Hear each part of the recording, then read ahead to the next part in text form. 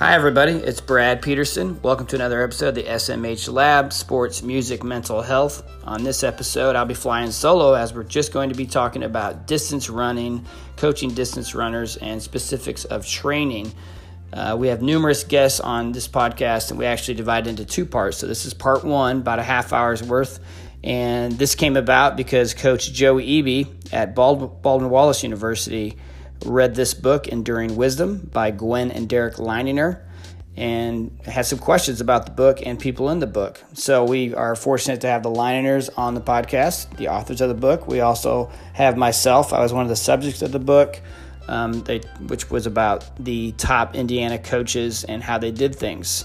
And then Josh Fletcher, the previous high school coach at Northridge High School, where they had a state championship in 2004. Also, he has great success at Penn High School with the girls. And then Zach Raber, who was an outstanding high school coach at Carroll High School. He also joins us. And both Zach and Josh are now coaches at Trine University together, which is pretty scary. So, and then my success was mainly at Northridge High School and Concordia High School back from, 99 to 2008 or so, before I went to the college ranks for a while.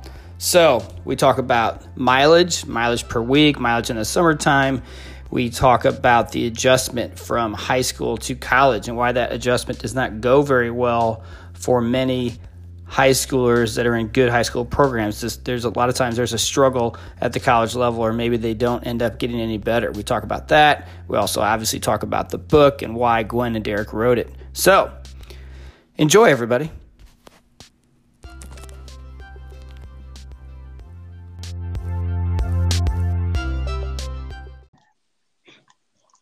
Welcome to the SMH podcast.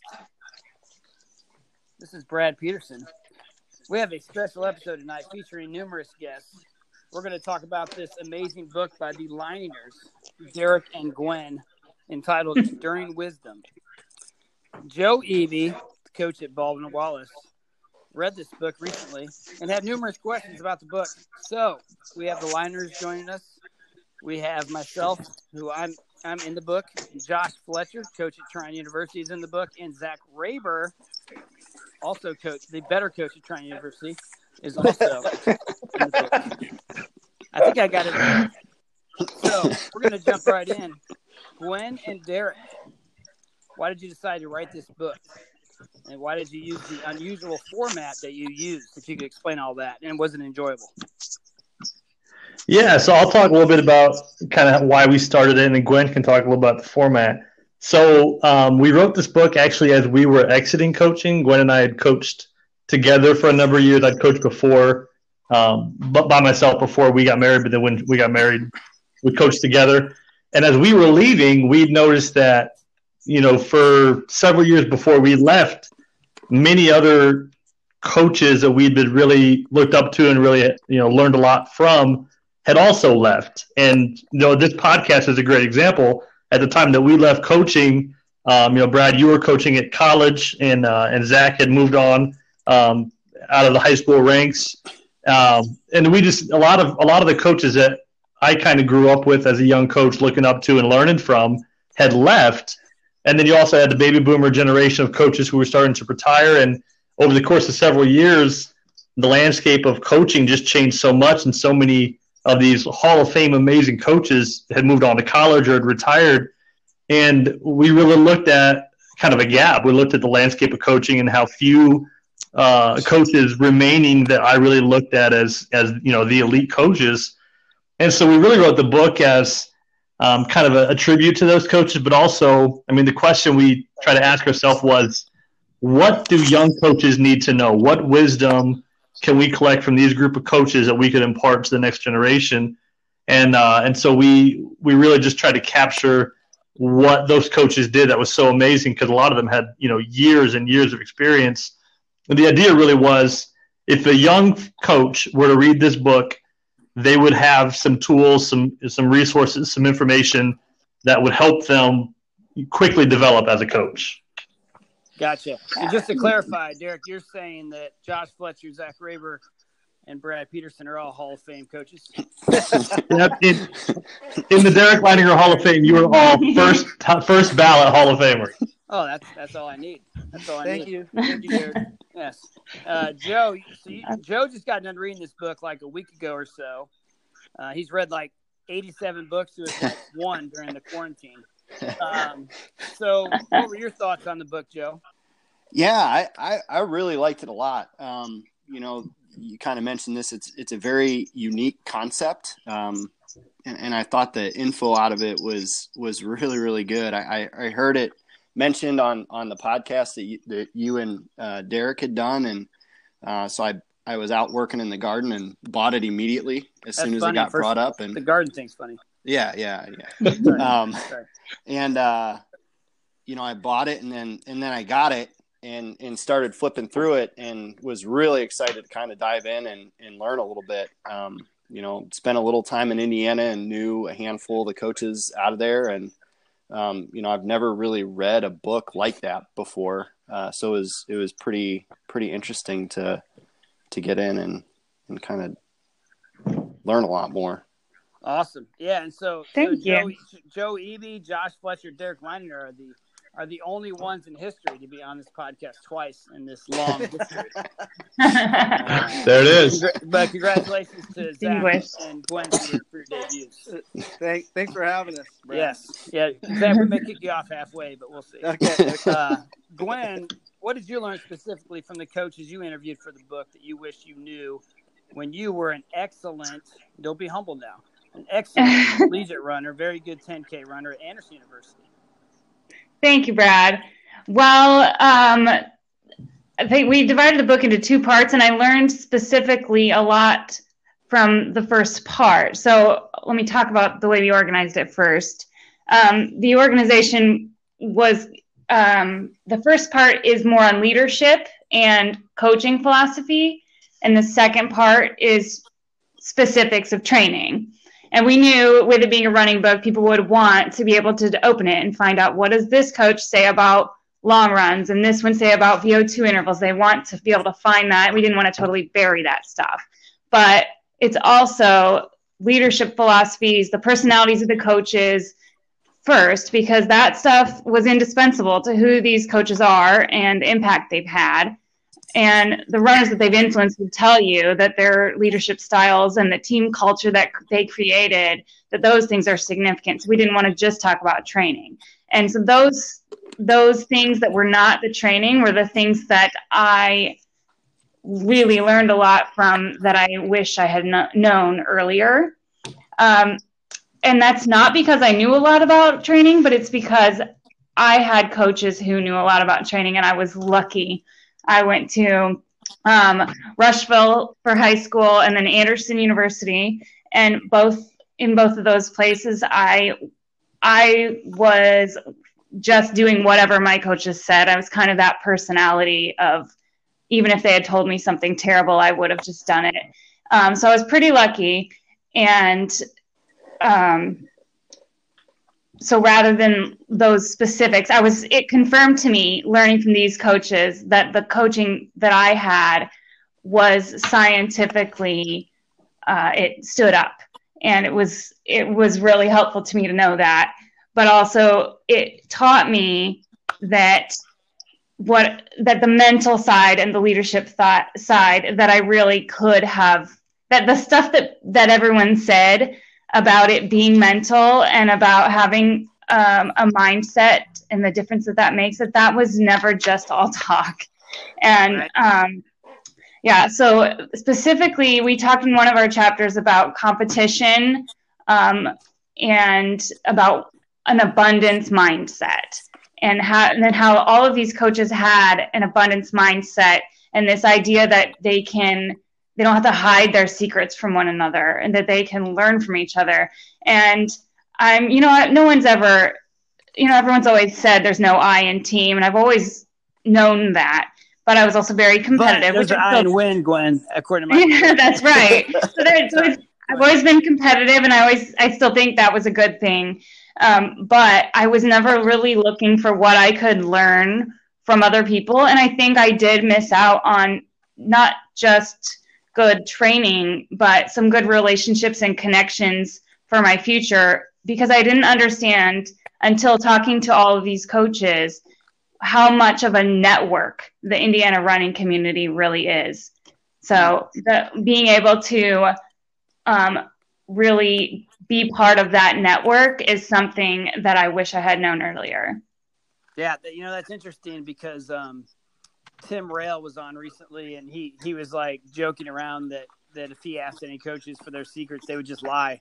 But I know he was just kidding, but I've never done that. I know Josh Fletcher hasn't done that. Josh and I sat down 15 years ago before we even knew each other and before we shared hotel rooms and on many glorious evenings and shared all of our secrets, training secrets, not other secrets. And Zach Raber, he had me over and Derek Leininger over and some other idiot, I think Woody maybe, over to his house, and we talked training. We didn't hold anything back, and I know Derek Leininger and I, we've always been the same way. So I agree that Eric Kellison, a great coach, we were just fortunate. We kind of got lucky. We went, my guys went first and second in the mile one year from Northrop.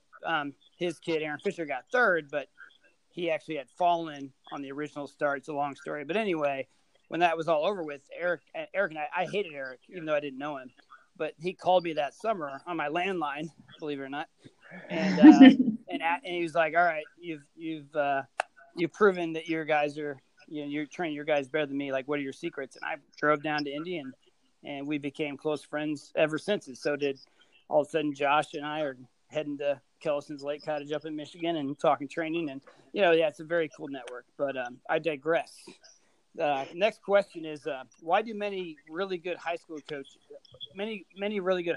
kids that run for really good high school coaches struggle in college? I love this question, Joe, but because many of my kids have gone off and not done well and maybe gotten worse. I know Josh would say the same, and Zach would say the same, Derek, etc.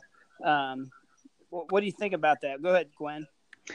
Well, obviously, this is going to be generalizing because there's a myriad reasons, really. When you think about going to a new place, you're living in a new place with all new people. But just to generalize, I think there's a shift from having the structure outside of you to inside of you.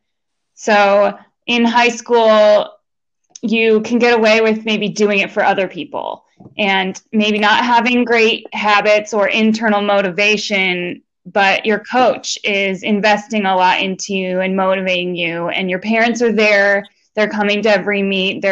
Maybe they're doing your laundry and washing your running shorts and all of that stuff, that maybe you've got some of this structure outside of you that's holding you up. But then I think in my experience at least, most college programs are not that way, and that they are assuming you're an adult and you're here because you want to be here. You have to keep yourself accountable a lot more, not just for putting in the miles, but for getting sleep, eating well, not partying every night. And you have to keep yourself accountable. But beyond even that, in a mental way, you have to have the structure on the inside. So what I mean by that is that mentally at that level of training, what you're doing is hard unless you take an interest in what's happening inside your body.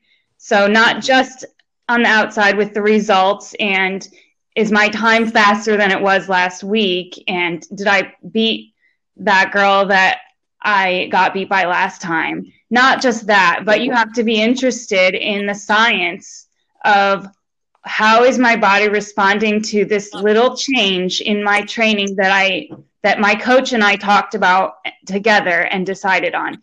And if I'm not interested in that, and if I'm not interested in talking to my coach and making suggestions and saying, I think it would be a good idea. What do you think? In college, the coach isn't necessarily going to have the time to come to pull me along on that. Totally. So it's those small changes you have to pay attention to at that level, and it has to be internally motivated there. Right, and obviously Josh and Zach have great experience because both went from a high level of high school success to now coaching college. So Josh, you go, and then Zach. Hello, everyone. Hi, Josh. Hi, Josh. Hello. Long time, Zach. So, Got me a beer, Josh? yeah, I'll get you one. Hold on. He's at my house right now, for the record. So, I agree with what Gwen said, and I just want to add a couple things. I think one, in high school, typically, middle school running is middle school running. It's pretty much a joke, and it probably should be. When they get to high school, it's their first really chance to be molded into the runner, and have these personality traits and these work ethics are kind of molded. And it's really hard for kids to leave that perfect mold, at least what they think is perfect. They might have a horrible coach, but that kid doesn't know that. So, they're leaving this perfect mold, and when they go to a completely different system, a lot of times they can't handle it for those reasons that Gwen talked about. But I think that the biggest issue is the timing of it. They get bought into this high school program. I know I was one of those kids at Northridge back in the early 90s, and I bought into everything. And when I left, it was hard for me to listen to somebody else. So when I was a high school coach, my last thing I told the kids before they left, whether it was at a what are those things called we don't have anymore? Graduation parties? Yeah. Last thing I told them was like, listen, please give this new guy or girl a chance. You have to be open to new things. And now that I'm on the other side with Coach Raber, that, I think him and I, we try to keep that in mind. We try to be hands-on. We try to be understanding. And we try to create a new culture for them to buy into. Some kids just don't, but I think our success rate's higher than other college coaches, not Joe, obviously, but other ones, because we have that perspective from high school. It's just hard for kids to accept a new program, a new system, a new way, new wordage, etc. Zach? What do you think, Zach? Money? Yeah, no, I agree with a lot of that. That's, the biggest thing I think, being on the other side and as a high school coach and now as a college coach, I think a lot of it is that kids need to pick the right school if they want to be successful. Yep. And picking the right school isn't, yeah, it's not always the big school. It's not always the school that's had all the success. You have to have a connection with that coach and with that school in order to be comfortable in your environment. And the environment's going to be different. But if you're not comfortable, it's not going to go well. You have to buy in immediately. There can't be a grace period of 2 months where you're kind of feeling things out. I mean, if you buy in right away, I think you're going to have success probably much earlier. One thing that I talk with my athletes about and with kids that we're recruiting, and I know Josh has heard me say this before, but happy people run fast. And if they're not happy in the environment they're in, whether that's school or the coaching situation or their teammates, then they're just not going to run fast. And that's kind of what we try to do at Trine is create an environment where they're going to be happy. And if they're going to be happy, they're going to be fast. Can I interject here real quick? Get it, Joe. How much do you guys try to do things similar at the collegiate level that you did at the high school level with your team and the camaraderie of the team and so on and so forth? Do you think that plays a role in you guys being as successful as you are?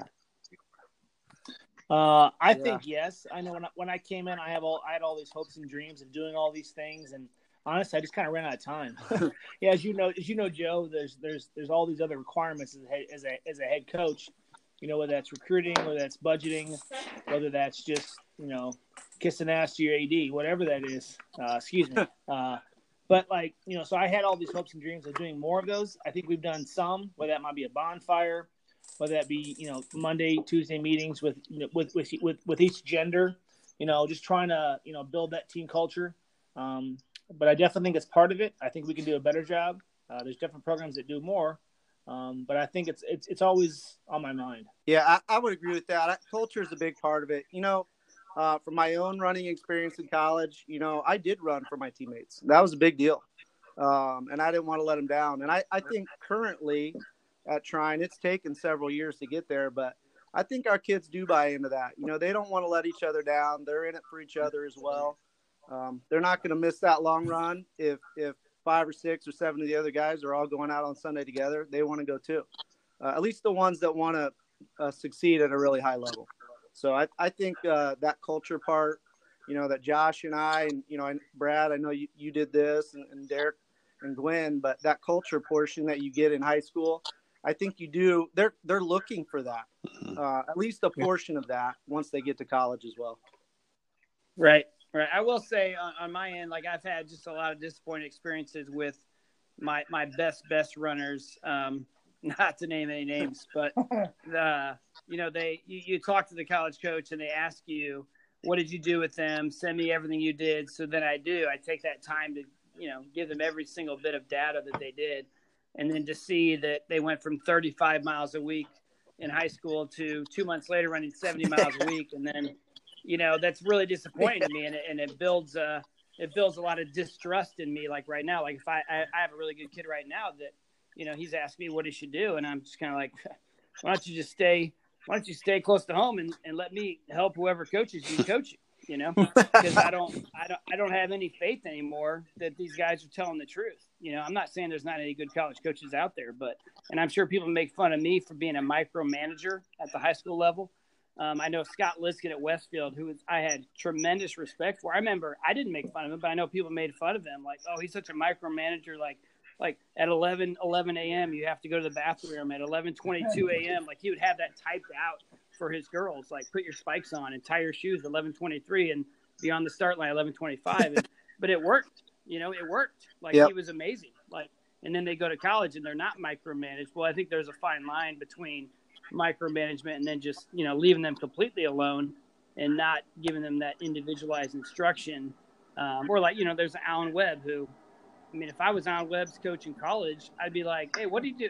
Can you just give me his journal from high school? He's just going to do those same workouts again, except just a tad faster. Like, why would I think I know more than that? But instead and again, I'm not trying to be critical of anybody, but instead he did. If you look at the book that was written, the 4-Minute Mile book, whatever, he did way more miles and he got slower. So I'm a little distrusting of college coaches, especially those guys that try. Baldwin Wallace, though, man. He always seems a straight shooter. Just kidding, everybody. I'm not a straight shooter. What the heck? But good point. Send him to Jimmy. Yeah.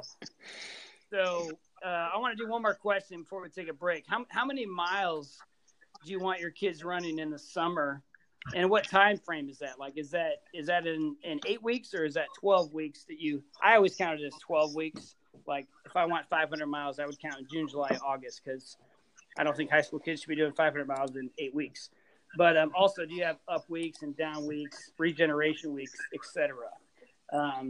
Why don't you go ahead and answer that? Derek, what did you do? Yeah, I think 12 weeks is a good number. We used to do, like mileage T-shirts, 500-mile summer, club, that sort of stuff.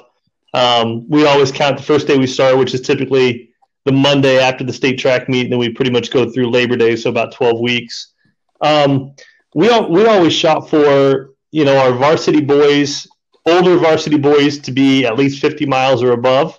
Now, how much higher than that you take them, I think, is individualized. I mean, some of our kids were in the 60s. Some of our kids hit 70 every once in a while, but we were pretty much 50 to 60. And then girls more like 35 to 40, 45. One of the things that, and maybe we'll talk about it later, but one of the things we talked about with girls is they're running, slower, like maybe a minute to a minute and a half slower, on typical run. Except your wife. Except for my wife. She's a minute and a half faster than I am. That's a bad example, Brad. So, but like, if a girl's running, averaging 8-minute pace per mile and a boy's averaging 7, and you calculate that as, they both run 50 miles, well, the girl's actually running, almost an hour more than the boy is throughout the week because her miles are taking a little bit longer. So we would calculate it by mileage, but we'd really kind of pay attention to the minutes as well. I think that's really important too for JV kids. Like if you send kids out for a 40-minute run and your varsity boys get 4 or 6 miles in, and then your your JV girl, she's only running 12-minute pace. She only gets 3.5. Well, there's still 40 minutes. It's still 40 minutes of getting your heart rate in that right zone and doing the things for your body. So I think particularly with your younger JV, and then we look at gender difference, I think minutes compared to miles is important. But those were kind of some of our basic parameters. We always had, you guys, you all know this. We always had mid-distance guys. Like, we had very few like true strength long distance runners at Snyder when we coached. So if you can get those guys in the 50s, mix that with their raw speed and talent, like they're gonna run some pretty decent 5Ks. I wonder why that was, Derek. Why they were more mid-distance. Well, I might have a bias towards that. Yes. Yeah, you were. Yeah, you did get a medal in that 800. Now, Derek, did you say you had a 12-minute mile girl? I'm saying like a young JV girl who runs an easy run, and maybe she's running 12-minute per mile pace. Like right. Well, I thought you were talking about Ashley Fletcher for a second there, or or Becky Eby. I just didn't know. I don't know how fast Raber's wife is. Yeah, she'll fight you. Yeah, but I feel like Josh's wife Ashley, like, if she'd go 11:59 right now tonight, that'd be pretty solid. She's painting our kitchen right now. Yeah, she is. She would be very. But as far as Josh, why don't you talk about time on your feet? Yeah, Derek. I agree with you. What you're saying is it's basically time on your feet. So that if you have a superstar girl, she could run the same mileage as guys because the time on the feet's the same. Right. But I agree with what you're saying. With someone super slow, they're taking more steps, they're more time on their feet, more pounding. So yeah, it just makes sense from what you're saying to adjust that and pay attention to minutes. And what about from a college perspective with mileage, Joe and Zach? Like, what are those guys running 100 miles a week all summer? What are they doing? I want everybody to arrive on August 16th fit and healthy. So, everything that we do is so individualized. We have some kids that are super injury prone and they cross train a ton. And then we have other kids that are just, we had a kid a couple years ago who was getting like up to 110 for a week.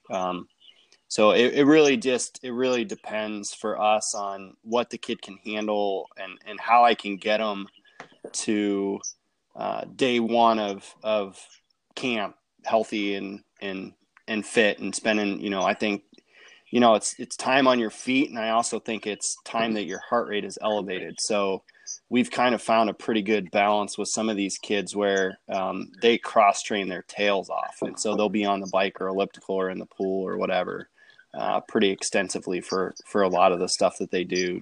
And, workouts and long runs hopefully can happen and races, obviously, but whatever we got to do between then to get the heart rate up and elevated for longer periods of time, that's what we try to do.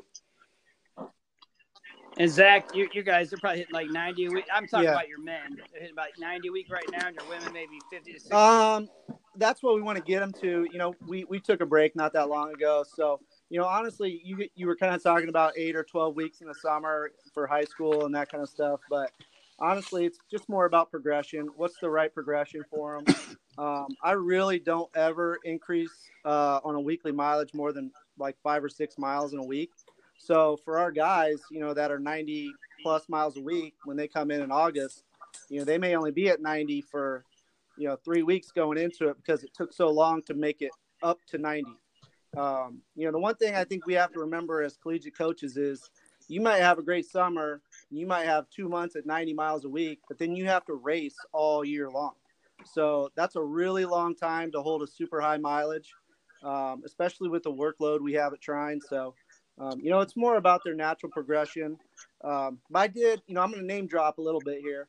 I talked to Joe Vigil one time about mileage, and, he was big in high mileage, but he said to me, you talking about Little Dina? Little Dina did a lot. But he said, if you want to be good at 5K, you got to run at least 50 miles a week. You want to be good at 6K, you got to be at least 60. And if you want to be good at 8K, you got to run 80. For 10K, you need to be 100. Well, that's interesting. So, and I never thought about the that. The more I look at that, and the longer I've been doing this, I buy into that more and more. Yeah, that's interesting. Hey, Zach. Yeah, so that'd be like 400 miles. Yeah. That calculation, I was going to say, that calculation breaks down for the marathon. You'd be Gary Linger and do that stuff. Yeah. Now, I'm not sure that works for the marathon, but it works pretty good up to 10K. I love that, though. I love that. That makes sense. Yeah. If you're running 6K, like you guys get to 6K, right, Zach, at the end of the year? Well, our women are 6K, yeah. Right. So 60 miles a week and 80 miles a week now, for 8K. Now, I never thought to kind of piggyback off of what Joe said, we do have some kids, they just can't do that. So how do we get to that? Well, 10 minutes of cross train. You cut it. You get rid of it.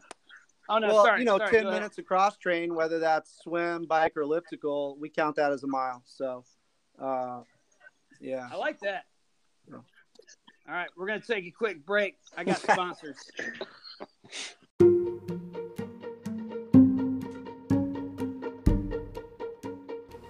So that was part 1. Thanks a lot for listening. Make sure that you check out part 2. That'll be coming out in the next couple weeks. We actually add Hannah Weiss from Carroll University onto that one, but everybody else will still be there on part 2, talking about more specifics of distance training, distance coaching at the high school and college level. And also make sure that you follow us on Instagram, like us on Facebook. You can give us reviews at iTunes or on Facebook. It is up now on iTunes, as well as it's always been out on Anchor and Spotify. But we keep having our listeners keep increasing from week to week, so we're pretty excited.